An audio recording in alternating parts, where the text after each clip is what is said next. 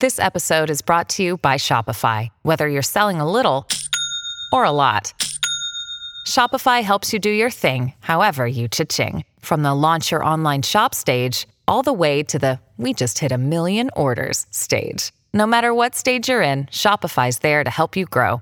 Sign up for a $1 per month trial period at shopify.com/special offer, all lowercase. That's shopify.com/special offer. Look, Bumble knows you're exhausted by dating. All the must not take yourself too seriously and 6'1" since that matters. And what do I even say other than hey? Well, that's why they're introducing an all-new Bumble with exciting features to make compatibility easier, starting the chat better, and dating safer. They've changed, so you don't have to. Download the new Bumble now. You're listening to Intelligence Squared. Today we're hearing from writer and author Fatima Bhutto, an interview which was first released on our podcast series How I Found My Voice. Here's Fatima herself talking to Samira Ahmed.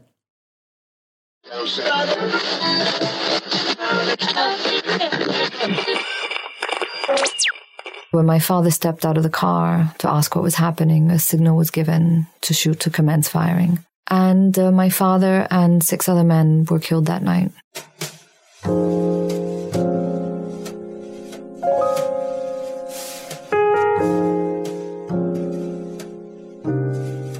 Power is an incredibly corrosive force. My father was a threat to her. My father was a critic. My aunt herself was killed years later, and so there's no chance to ask her.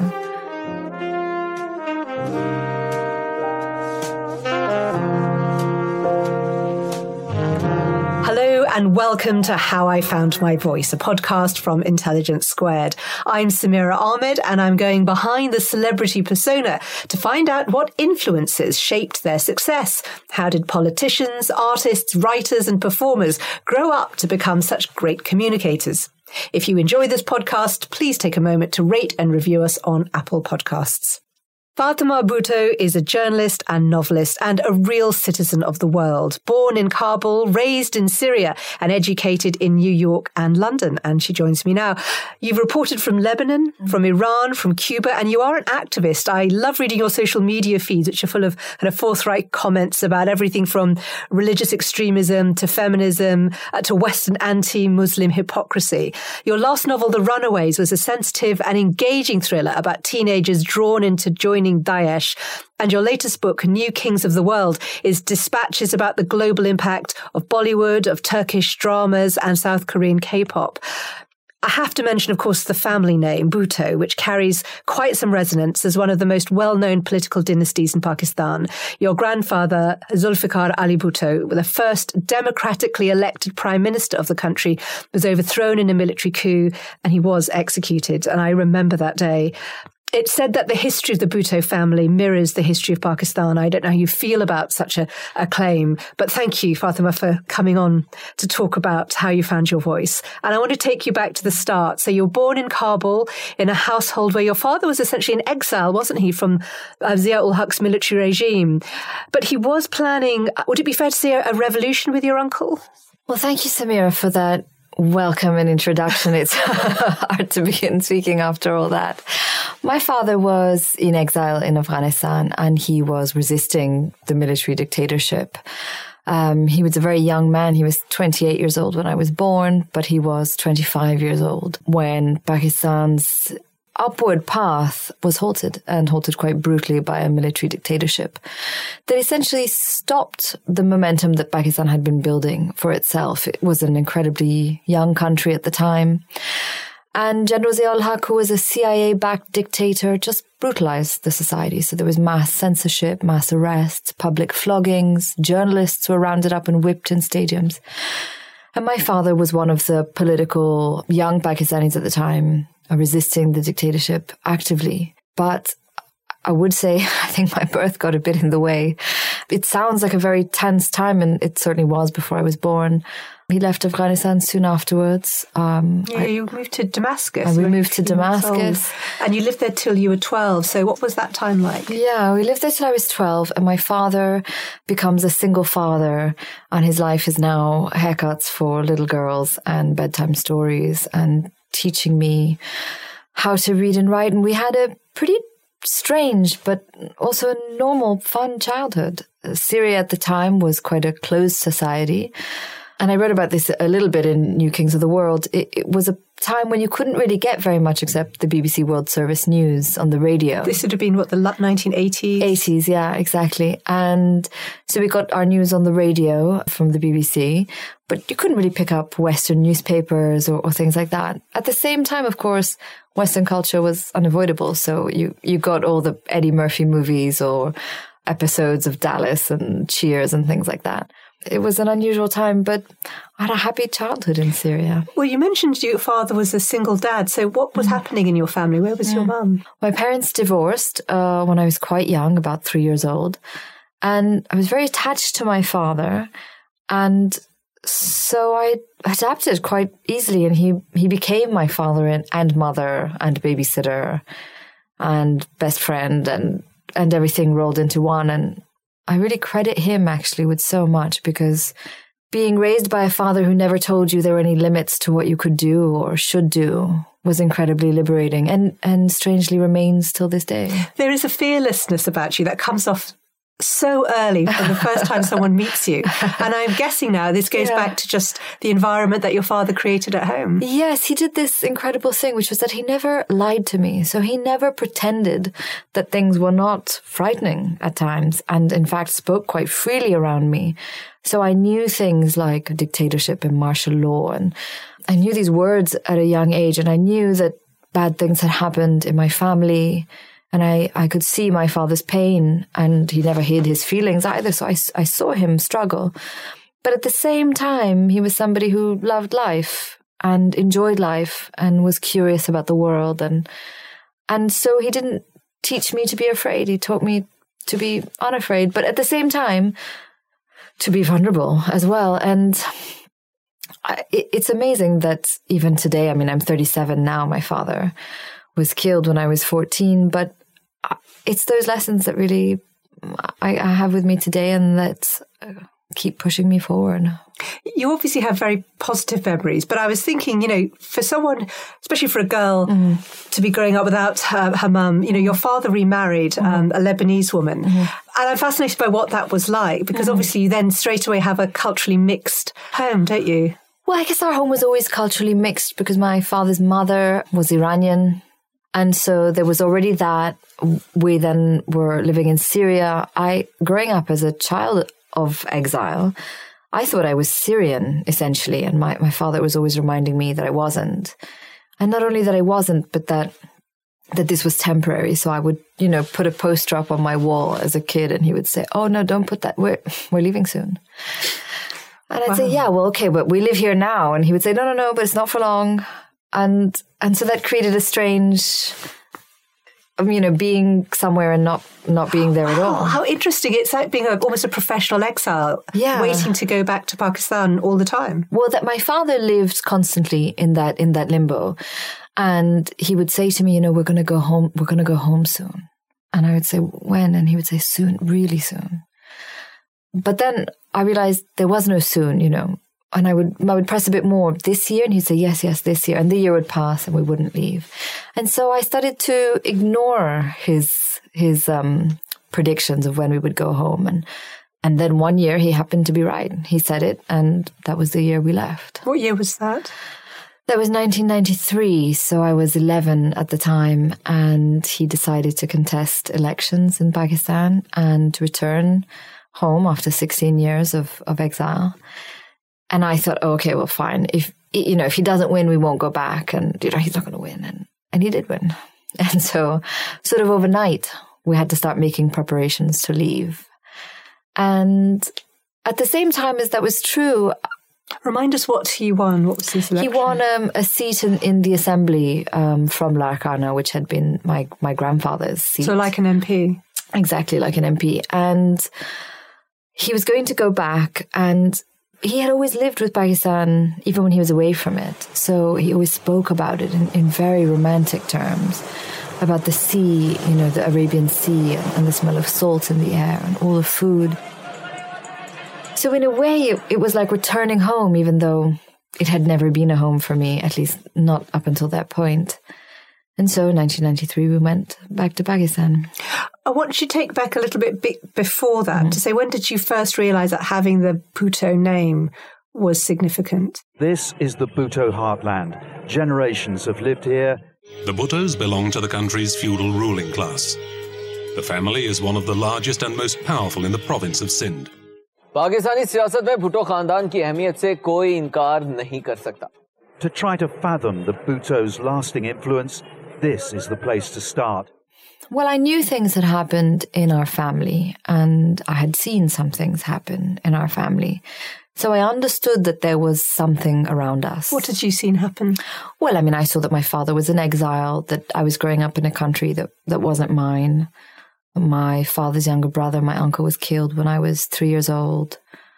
We were all there when it happened. So how did that happen? He was poisoned, and his wife was then jailed of not coming to the aid of a dying man. I'm so sorry. He died a very slow death, and his wife had been in the house the whole time and had not alerted the police or called for an ambulance. So yeah, I knew these things were happening around us. I didn't quite connect them.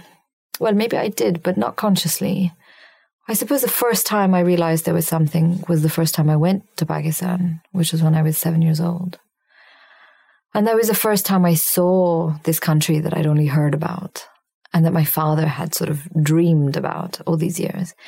And there I understood that there were people who knew who this family was, and it meant something to people, and maybe good things, maybe bad things, but something nonetheless. I'm wondering what you were like going to school, in Pakistan, because you are a very confident campaigner. I see you speaking out on so many issues against hypocrisy and American gun control, on the way Hollywood celebrates kind of white savior stories. Were you always like this as a child? Yeah, I'm afraid I was, actually. I'm afraid I was. I was a sensitive child, I think. But at the same time, I was always outspoken, and no one had told me I shouldn't be. Is there an example of something you spoke up about? God, trying to think now. I just understood myself to be an adult, and people spoke to me like I was an adult. So it depended. I used to get agitated about, when I was a child growing up in Syria, in the first grade we started language lessons, and all the native Arabic speakers went into the native class and all the foreigners went into the foreigner class, the colloquial Arabic lessons. And I went into the native class, and my father said, oh, no, you shouldn't be in the native class. You're not Arab. You should go into the foreigner class. So he moved me to the colloquial class, and I moved myself back to the native speaker class, because I thought, I'm not going to go to a lower level of language class just because you want me to stay foreign. So little things like that. But I always wanted to learn, and I wanted to know what was wrong with things, why they were wrong, and could they be better. Because also, can I say, as someone who shares a Pakistani heritage, I picked up a sense of a kind of racism that exists in some Indians and Pakistanis, that Arabs are somehow cruder people, they are less of value. And I wonder if that was something you were aware of. In growing up in Syria, no. In that sense, my father was given shelter, really. So Syria was a refuge, was a haven. But no, I don't think so. My father also had a quite international upbringing in that sense. And like me, he had one of those sort of odd accents that's like neither here nor there. So he could fit in places, and he loved to travel. So we didn't have that at home.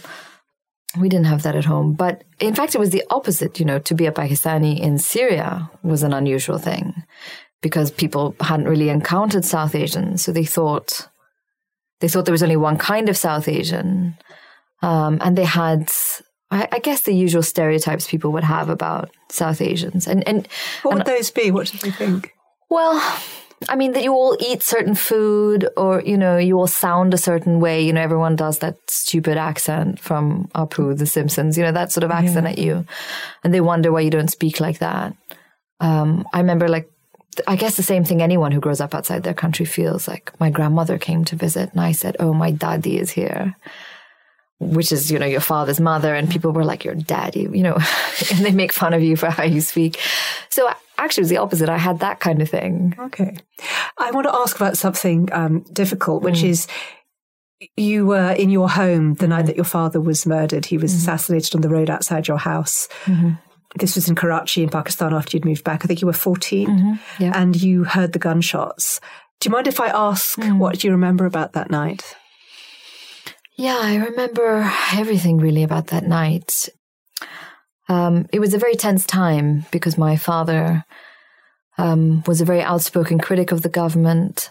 He spoke a lot about the corruption of the state and the violence of state forces. And at that time in the early to mid-90s, there were a spate of extrajudicial killings in Karachi in particular. I mean, some 3,000 people were killed by the police in what they called encounter killings. An encounter means the police turn up in an area to arrest someone. This was the police version, of course. That person resisted and they got shot in the back.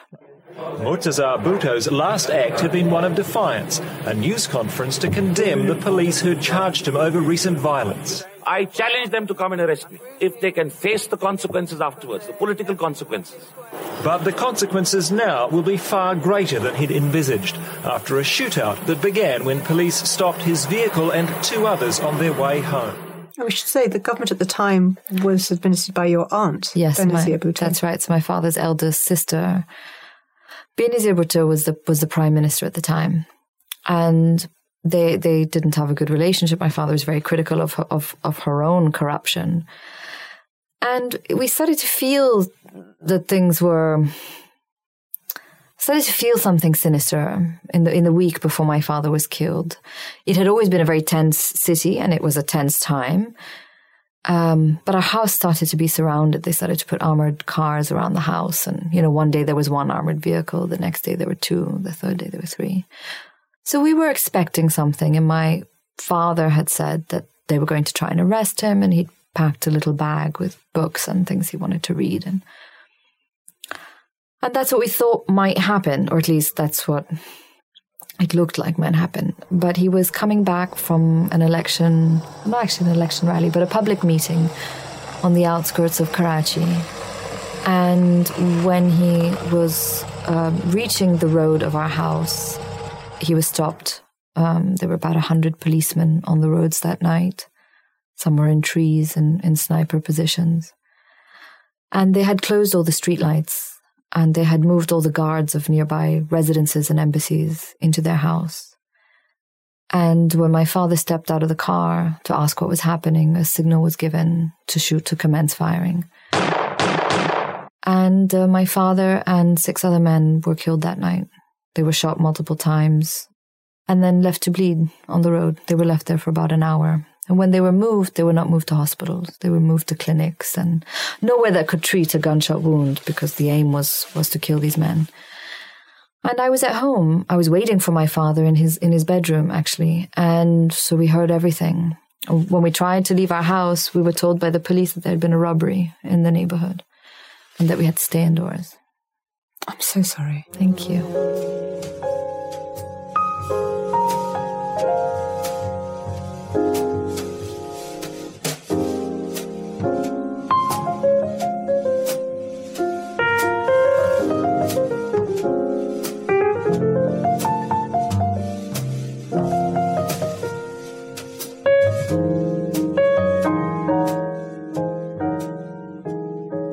One of the last promises you'd made to your father was about telling his story, wasn't it?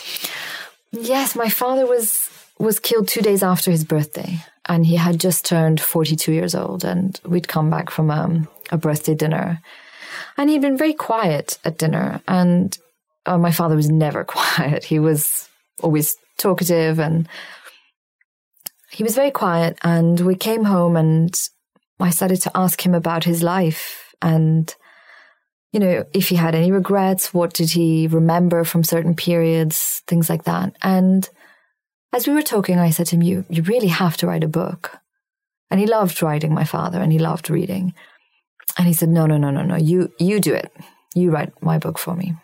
And I got very excited that he would think of that or trust me. And I got a pen and a paper. And he said, no, when I'm gone, not now. I had no idea that would be in days. But my father had encouraged my writing from a very young age. And he encouraged me not only to read, but also to write. And I wanted to be a writer really at that point. So it remained in the back of my mind. And I always felt it was a promise I owed my father, but also it was a promise I was scared to have to fulfill. I didn't want to do it, in a sense, because it would mean really that he was gone, that there was no one else to do it but me. And so it was almost 10 years later that I started slowly the work of research that then became Songs of Blood and Sword. On the nights that your father died, you rang your aunt, Benazir, didn't you? I did. When we were not allowed to leave the house, this is in the days before cell phones and Twitter and satellite news and all that. So we had no idea what had happened, but my father wasn't coming home. And we were waiting and expecting him. And we started to get nervous, and I called the Prime Minister's house to talk to my aunt to find out what had happened, thinking maybe he'd been arrested. And I remember the ADC, the secretary, came on the line and was already saying to me, I'm so sorry. And I didn't know what he was talking about. So I just kept repeating that I needed to talk to my aunt. He kept telling me he was sorry. And at the end, he connected me not to my aunt, but to my aunt's husband, Asif Zardari. And it was Zardari who told me, that I couldn't speak to my aunt. And when I insisted and said it was very urgent, something had happened, I needed to talk to my aunt, he said, don't you know, your father's been shot. And that's how we found out. You blame your aunt, don't you? Well, my aunt certainly has a responsibility. In the aftermath of the killing, all the witnesses and survivors were arrested, but none of the police were. Again, in the immediate aftermath, a tribunal was put forward by the government that was to investigate the assassination, but that had no legal power to pass sentence. That tribunal was organized by my aunt, and even though it had no legal power to pass sentence, it concluded that the assassination could not have been carried out except with approval from the highest bench of government. That would be her. And unfortunately, the way she continued to conduct herself didn't lend itself to any claims of innocence. Why was that the case, do you think? Why did she do that? Why do you think she would have killed your father? I don't know. I think that power is an incredibly corrosive force. I think it produces a fear that's unexplainable in some cases. My father was a threat to her. My father was a critic, and people had a hope and a promise for him. It hadn't been tested yet.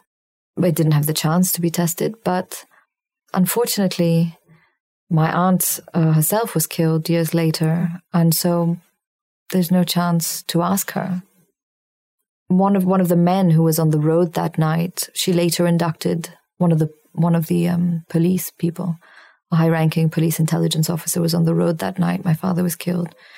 And after my father's death, my aunt welcomed that man into the central committee of her political party. I mean, those are strange things to do. They defy logic. So I couldn't possibly answer why she did them. No.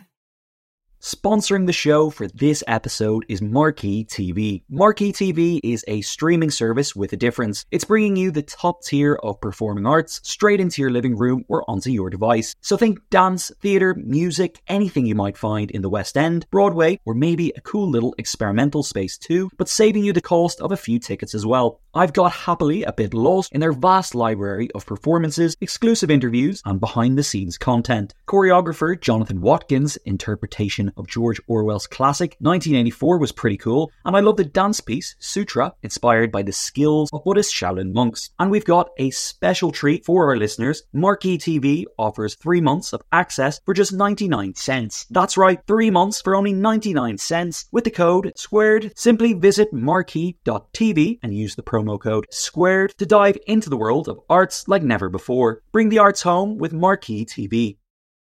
Your brain needs support, and new Ollie Brainy Chews are a delightful way to take care of your cognitive health. Made with scientifically backed ingredients like Thai ginger, L-theanine, and caffeine, Brainy Chews support healthy brain function and help you find your focus, stay chill, or get energized. Be kind to your mind and get these nootropic chews at ollie.com. That's OLLY.com. These statements have not been evaluated by the Food and Drug Administration. This product is not intended to diagnose, treat, cure, or prevent any disease.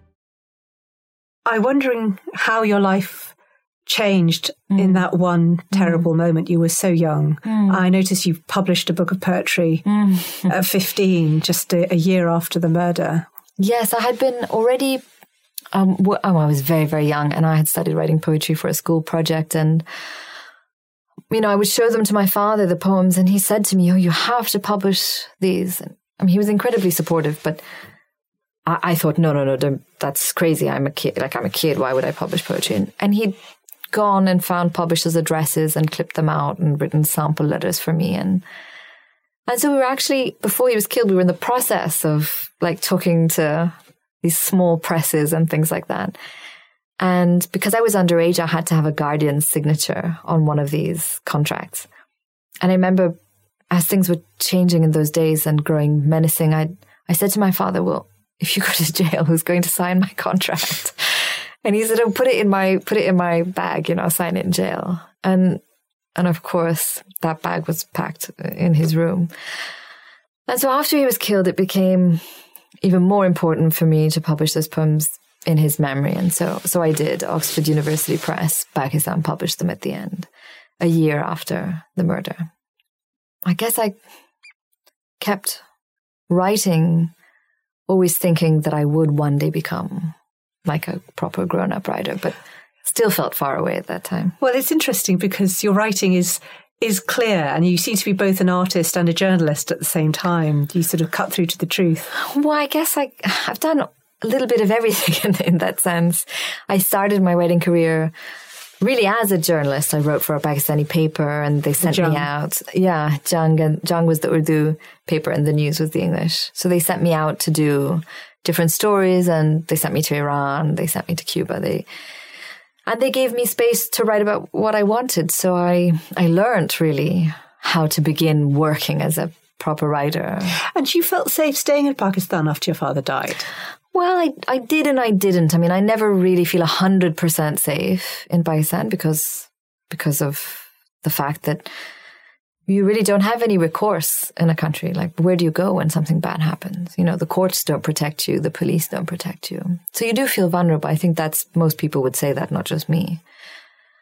But at the same time, where is safe? I don't know what's safe or where's safe. There's no place that's going to be 100% safe anywhere. You went on to study at Columbia University, which is in New York, is that right? Middle Eastern languages? Yeah, Middle Eastern languages. Because clearly being in the native class for Arabic paid off. Yeah. And then at the SOAS, the School of Oriental and African Studies in London. Yes. South Asian government you studied. Now, one might have thought with those choices, you were thinking about using your voice in active politics.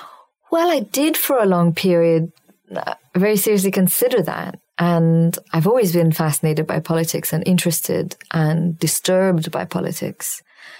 And I did study it.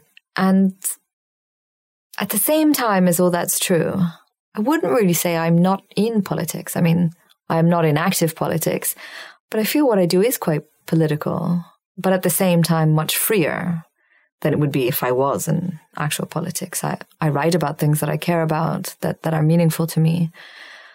Was there a family expectation at all that you would go into politics, being who you were and from the family you were? Well, I think I think maybe people thought I might. Nobody ever forced me or made it seem like I had to. I always said I wanted to be a writer. I was allowed the freedom to choose. I mean, nobody really groomed me in that sense. But at the same time, you have a bit of grooming anyways, don't you? Because you learn how to navigate certain things that you wouldn't otherwise. So I traveled across Pakistan with my family, with all of them, with my aunt, with my grandmother, with my father, on their political tours and trips. But it's those things that made me a writer, not a politician.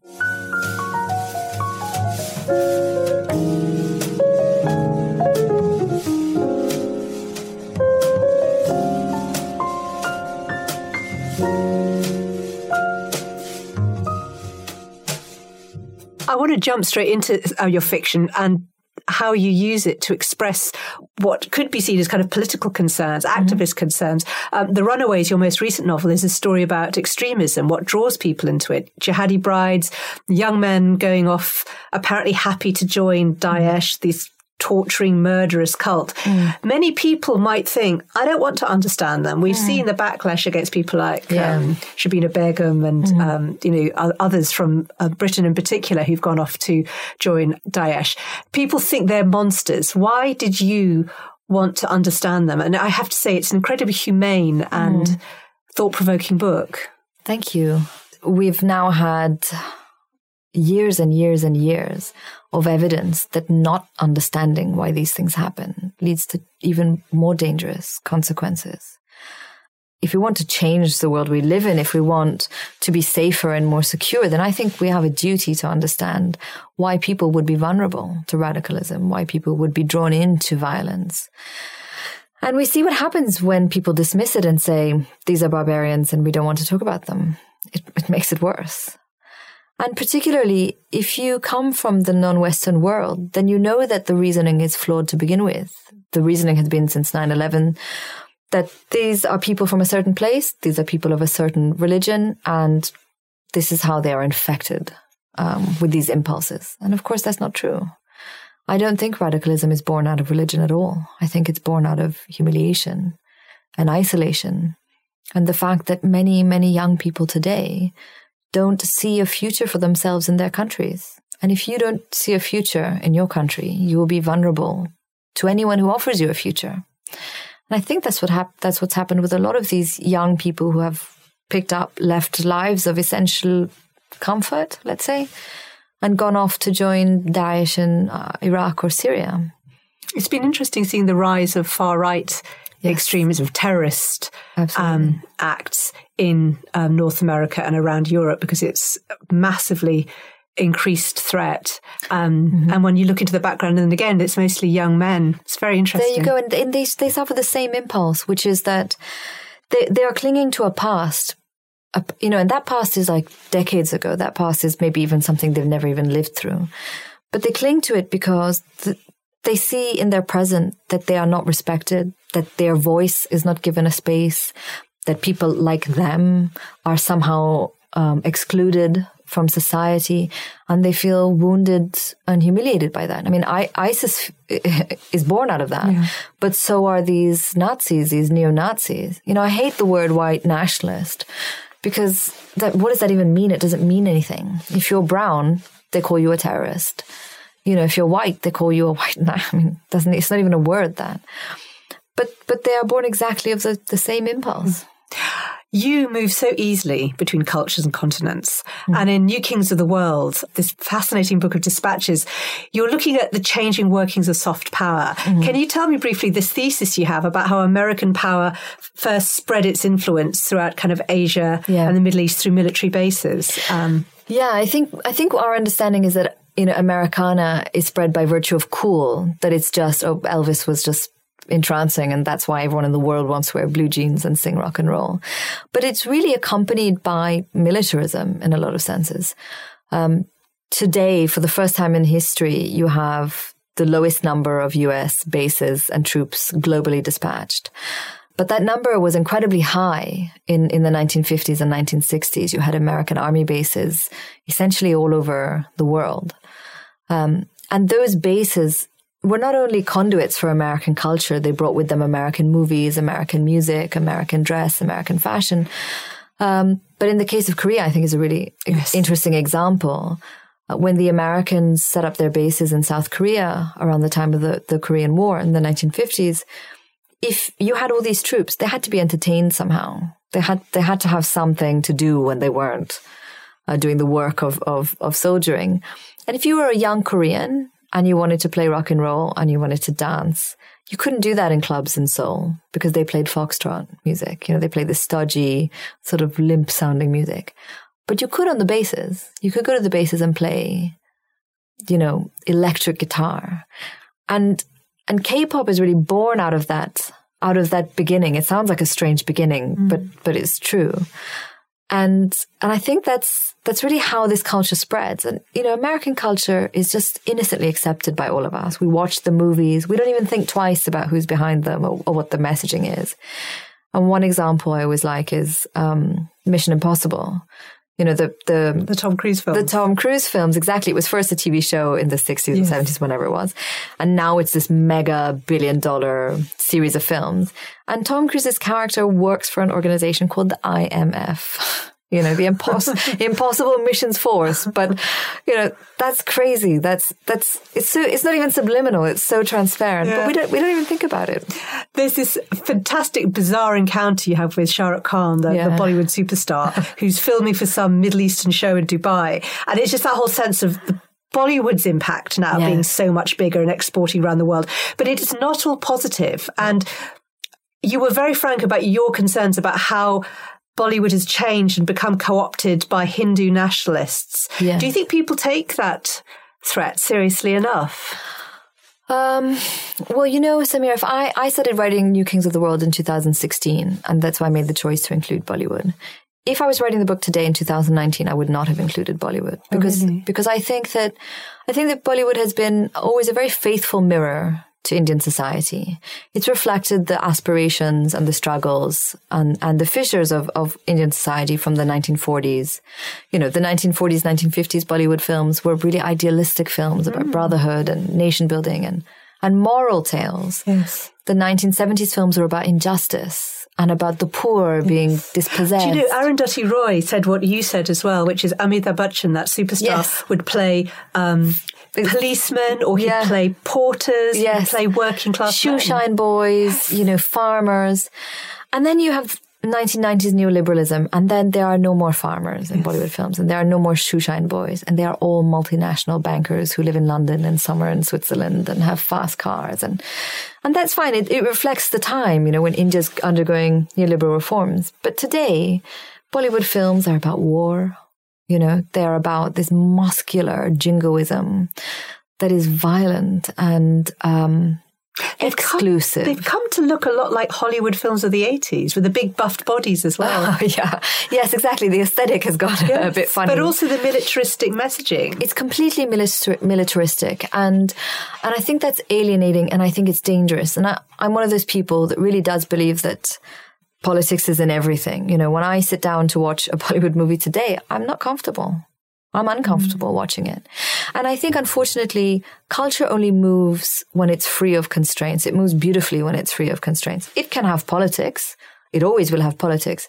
But when it constrains itself to a message, to pushing a message, then that culture is going to be wounded. And I think that's what's going to happen with Bollywood moving forward. Just remind us how you've noticed Modi, the Prime Minister specifically, having an impact on and trying to use Bollywood stars for his campaign. You see it. You see it most recently, you know, in February of this year, Pakistan and India stood again at the brink of war. These are nuclear-armed nations, and our air forces engaged in dogfights for the first time since 1971. And at that time, I was in Islamabad, and Pakistani public figures were coming out to say, we do not want war. We do not want Indians to die. We do not want Pakistanis to die. We do not have any appetite for this. At the same time, Bollywood actors were coming out and cheering war and were cheering strikes on Pakistan. And to me, that was, unimaginably disgusting. You know, can you imagine, Tom Cruise cheering a drone strike? I mean, it sounds completely misplaced. That's not the role of an artist. So I think it's been impacted like that. I think a lot of recent Bollywood films have been specific. I mean, there have been many films about Modi himself.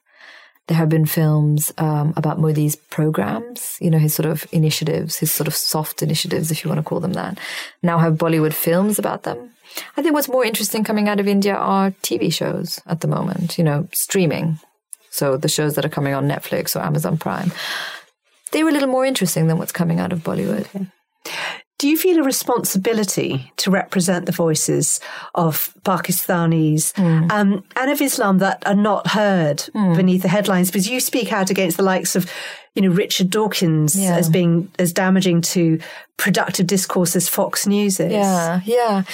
Well, I don't see myself as a voice for anyone, really. I mean, I speak out about those things because I'm personally affronted by them. I believe in the idea of discourse. I believe in the idea of conversation and dialogue. And I don't think you get either of those from Richard Dawkins or Fox News. It's the same pushing of an agenda. And what I'm personally affronted by is that Richard Dawkins can be incredibly patriarchal and insulting, when he stands up and says Muslim women need help, that's so demeaning to Muslim women, as though we don't have capacity and capability to help ourselves. We need, this sort of white savior like Richard Dawkins. So I'm personally offended by him. That's why I say it. And Fox News is just an insult to everyone, isn't it? I've been looking at your Twitter feed, and this is you on the new Dakota Fanning film about a white Ethiopian refugee. Once again, Hollywood steps up to tell the urgent, unheard, timely stories of white people. And on novelist Lionel Shriver, there's no volume control on inexhaustible white privilege, but there should be. Your frankness is so refreshing, but do you ever worry about the effect of potentially offending important people? No. I mean, I try to go by the Hippocratic Oath, so I don't want to cause harm to anybody, and I don't want to be insulting to anybody or demeaning to anybody. But I think if somebody is exclusionary, and if somebody is bigoted or somebody is offensive, then I think you have a right to say, that stops where you are. I don't accept that. And there's a problem with your conversation. I think we have to say that. I think it's important. I think the idea of Hollywood telling that story, none of us have seen the film, but it sounds ridiculous, doesn't it? Yes, I've seen only a photograph of it. Why does there have to be a white woman in the story for us to have sympathy with a refugee's tale? And also, Ethiopia has its own stories and its own narratives. Aren't they allowed those? I also think that's partially why Western culture is under threat from so many places, because it assumes itself as the center. And the neutral center at that. Yes, of course. The enlightened, objective center, as though such a thing could exist.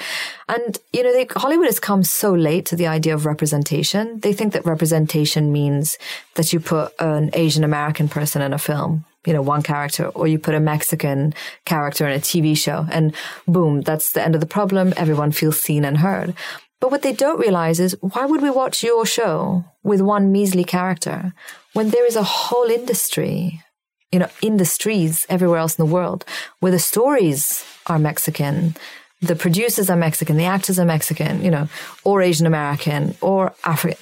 There's a world out there. We live in a multipolar world, and there's culture blossoming in so many points. We're not restricted to only one. Now, this is your view that there is a big global culture, and it's just certain Western institutions are still refusing to see the world that way. Completely. I mean, everybody in the world who is not white was essentially supposed to stand up and give a standing ovation to Crazy Rich Asians, as though somehow this has now encompassed what it means to be Asian.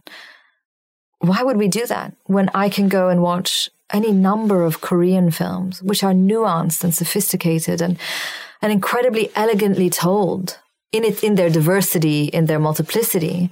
Why do I have to cheer for one American film when there are libraries of film out there? To me, it seems absurd. Well, especially when you see the row over the Asian writer. Oh, yes. Who's refused to work on the second one because they were offering her, an eighth of the money of the white male writer. Although you've made it clear you have no plans to go into politics, I just wonder if, knowing that, you carry the name Bhutto, you have a life in Pakistan as well as outside, Do you worry that there are people who see you as a threat just because you do speak out, and you speak out on issues like corruption, you speak out on political issues? I don't know, really. I think that I worked consistently as a writer really since I left college. So I don't know if people will take that as proof that I'd like to stay a writer, or if they just see that as a placeholder job until I really couldn't answer that. I don't know. Do you think it's possible something might tempt you into politics? I don't really think so, because I think that, but there are many answers. I mean, I think at points I have considered it and I have wanted to, and I made the choice not to. In Pakistan or elsewhere? In Pakistan, but at the same time, I'm free to say what I think at the moment, and I'm free to have opinions that might otherwise be impossible if I were in politics. I mean, those are enormous freedoms I'm not sure I would rush to give up, ever. And also, I do think I have a lot of hope for Pakistan. I don't see that it's waiting for me in particular. I don't think that, I have any special answer that no one else has. Why are you hopeful? Because people look at it today and they wonder if the endemic corruption has really changed. Well, I think there's a difference between being hopeful for the people of a place than for the government of a place. I think if you look at the people of Pakistan, they're incredibly young. We're a huge population. Something like 70% of our 200 million people almost are under the age of 30. They're a population that has, this under 30 population has survived, life under military dictatorship, terrorism, invasions, occupations. They're survivors, and they're hardworking, and they're dynamic. And in that sense, you cannot be anything but hopeful and excited to see what will happen. Governments are obviously not great sources of hope for anyone, I would say. But I think Pakistan today is in an interesting position in the world. It's always been. But I think our population is tired of war and tired of corruption and tired of the same old. And I don't think they're going to allow it for forever. What are you going to do with your voice next? That's a good question. I'm a little burnt out after 2 books, one fiction and one non-fiction. It's a bit unfair when you've just published another book. But I don't know yet. I mean, the way it happened, The Runaways came out with not that much space between New Kings of the World. So I'm not sure what I will do next, whether it will be fiction or non-fiction. But I'm going to take a little marination period, I guess, to wait and see what strikes. Fatima Bhutto, thank you so much for talking about how you found your voice. I'm Samira Ahmed, and the producer was Farah Jassat.